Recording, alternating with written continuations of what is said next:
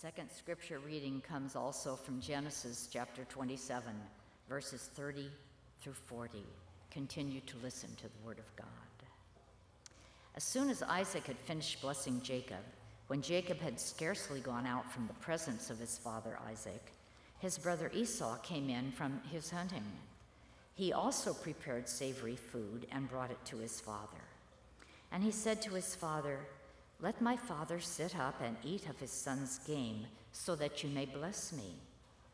His father Isaac said to him, "Who are you?" He answered, "I am your firstborn son, Esau." Then Esau trembled violently and said, "Who was it then that hunted game and brought it to me? And I ate it all before you came, and I have blessed him." "Yes, and blessed he shall be." When Esau heard his father's words, he cried out with an exceedingly great and bitter cry, and said to his father, "Bless me also, father." But Isaac said, "Your brother came deceitfully, and he has taken away your blessing." Esau said, "Is he not rightly named Jacob? For he has supplanted me these 2 times. He took away my birthright, and look, now he has taken away my blessing." Then he said, "Have you not reserved a blessing for me?" Isaac answered Esau, "I have already made him your lord, and I have given him and all his brothers and servants with grain and wine. I have sustained him. What then can I do for you, my son?" Esau said to his father, "Have you only one blessing, father? Bless me also, father." And Esau lifted up his voice and wept. And then his father Isaac answered him, "See, away from the fatness of the earth shall be your home, and away from the dew of the heaven on high. By your sword you shall live, and you shall serve your brother. But when you break loose, you shall break his yoke from your neck." Let's continue the reading of God's word.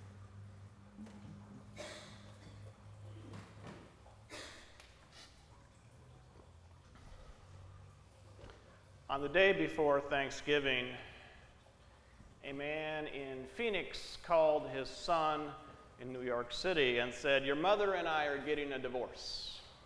45 years of misery is enough. We're tired of the fighting, we're tired of the bickering, it's over.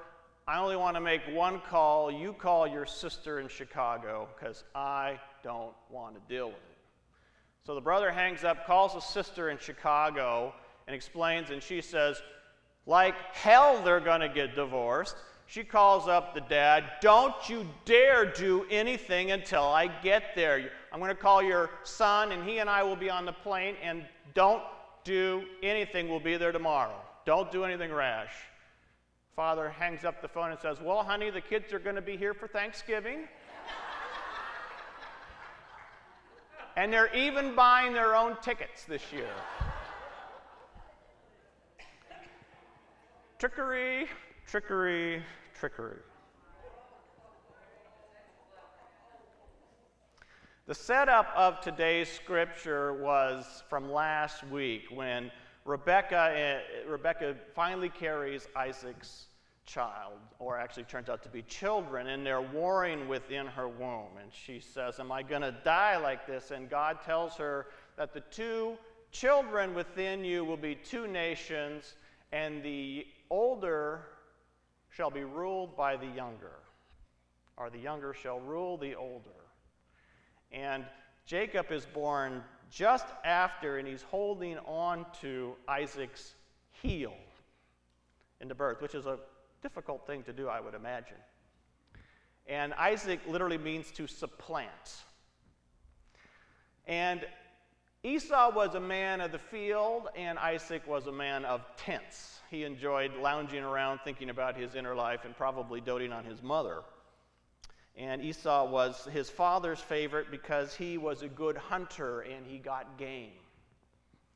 One day when Esau was out hunting, he came back and he was so famished, he said, "Give me some of that red stuff." It was lentil stew.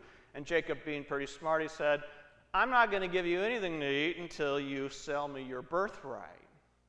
What good is a birthright to me if I'm about to die? So Esau sells his birthright for some lentil soup. So Scripture says he despised his birthright. Now we have to jump forward many, many years, and Isaac is now old, and he thinks he is about to die. Turns out he doesn't die for another 21 years. He's clearly very clairvoyant in this regard. But he says, I think I'm about to die, and I want to pass on my blessing to my eldest son Esau. So he says, make me a good stew. Cook me up some of that stuff you kill. So go out in the fields, hunt some game, and prepare food for me such as I like. Well, tents are thin. And Rebekkah hears this. So as soon as Esau goes off to the field, she calls her youngest son Jacob, who she loves, and says, you go out and you get 2 kids that are just tied up outside, and you kill them, and I will prepare them the way your father likes, and then your father will bless you instead of your brother. Now, technically, Esau sold his birthright, so maybe the blessing properly belongs to Jacob, and God has already said that the younger will be the master of the older, so perhaps this is exactly what is supposed to happen. Jacob, being the powerful man of God that he is, full of righteousness and a clear moral center, says, but you know, if Dad recognizes me, he'll curse me instead of bless me. This isn't, oh, Mom, that's the wrong thing to do. This could end up for me worse than it began. And she says, no, I'll fix it. So I'll take some of the skins from the young kids and put it on your neck and put it on your hands and on your arms. So, see, when we were up there, you didn't really see this. See this? Yeah. See, we got hairy here and smooth here. So, Isaac is expecting that. So Jacob comes in. I've got food for you, Father. I'm ready to be blessed. And Isaac can't see very well, and his hearing's probably going too, but he says, you know what, that doesn't sound like Esau. Some of the rabbis say that their voices were identical, but these were not identical twins. These were fraternal twins. I'm sure their voices were very distinct. I mean, they're very different body types. They're very different chest sizes. You just can't disguise your voice. He says, the voices, Esau, let me touch you, my son. So he touches him, and then he smells him, and he smells the robe that Rebekkah has made him put on. So he smells like the brother Esau. He says, the fatness of the land, the dew from heaven. And he blesses Jacob. Now, how do you think Esau feels at this moment when he comes back and he says, here I am, Dad. I've cooked the food the way you like it. And he says, I just blessed you. And Esau lets out a great and bitter cry. There is only one other time in Scripture where it says his exact words that he let out a great and bitter cry. I'm not a Hebrew scholar, so I'm not going to give you the Hebrew, except for Nick. None of you would know what it meant anyway. But there's only one other point when that happens, and that's when Mordecai lets out a cry when he finds out that Haman is going to kill the Jewish people. Mordecai is a descendant of Jacob. Haman was the grandson of Agag, who was the last Amalekite king, and Esau was the grandfather of the first Amalekite king. So centuries later, what goes around, and the rabbis say basically what goes around comes around. And so there's a situation where now the whole entire Hebrew people are about to be wiped out by the descendants of Esau. So, when I grew up, I really listened for the morals of the story, and I've been looking for them all week. And I've been looking, and every time I think I've got one, it just slips through my hands. I read a little bit more, and I think, So, who is in the right and who is in the wrong? What do you think? Who was the worst of all the people here? Rebekkah. That's a good Christian answer. Christianity has done a really good job of vilifying Rebekkah. Who do the rabbis say was the worst sinner here? You got three other characters. We're going to take Rebekkah out of the mix. You got Isaac, Esau, and Jacob. Isaac? Why would you say Isaac?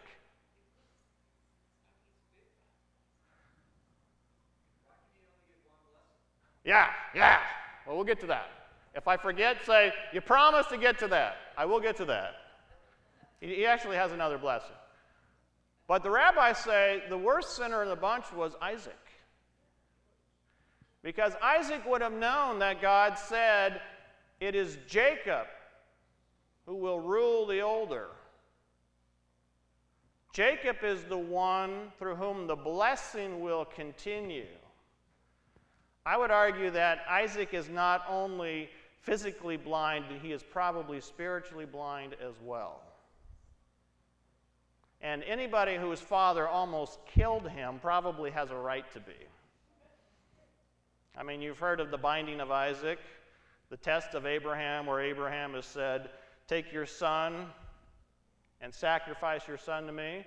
And Abraham is willing to do it. We're going to get to this again at the end of August. I'm going to talk more about it then. But Isaac, in the minds of the rabbis, was the worst sinner because he didn't listen to what God said. Why did he like Esau? Because he loved Esau? Rebekkah loves Jacob, period. That's all it says. Rebekkah loves Jacob. You love your daughter. Why? She's your daughter. You love your daughter. Why did Isaac love Esau? Because he hunted well. He gave him food he liked to eat.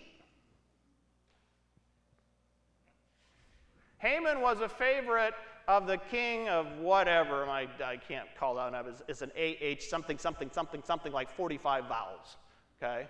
One of those ugly New Eastern names. Why? Because Haman brought him money. Esau was Isaac's favorite because he was a good hunter. Period. Jacob wanted the birthright. Jacob thought it was probably his right. He tricked his brother out of it. He got him to sell it, and then God said, so wasn't he in the right? Of course, he did lie 3 times to his father, once invoking the name of God. How did you come by the game so quickly? The Lord your God provided. Well, he went out and killed it. So, what's the moral of this story? Is there a moral to this story? Who do you root for? I'm one of those guys, when you got 2 basketball teams and one of them is ranked number 1 and one of them is ranked number 12, I always will root for number 12. I like the Cinderella story. I like the underdog. Who's the underdog here? Maybe Rebekkah. What happens to Rebekkah? Rebekkah doesn't see her beloved son for the rest of her life.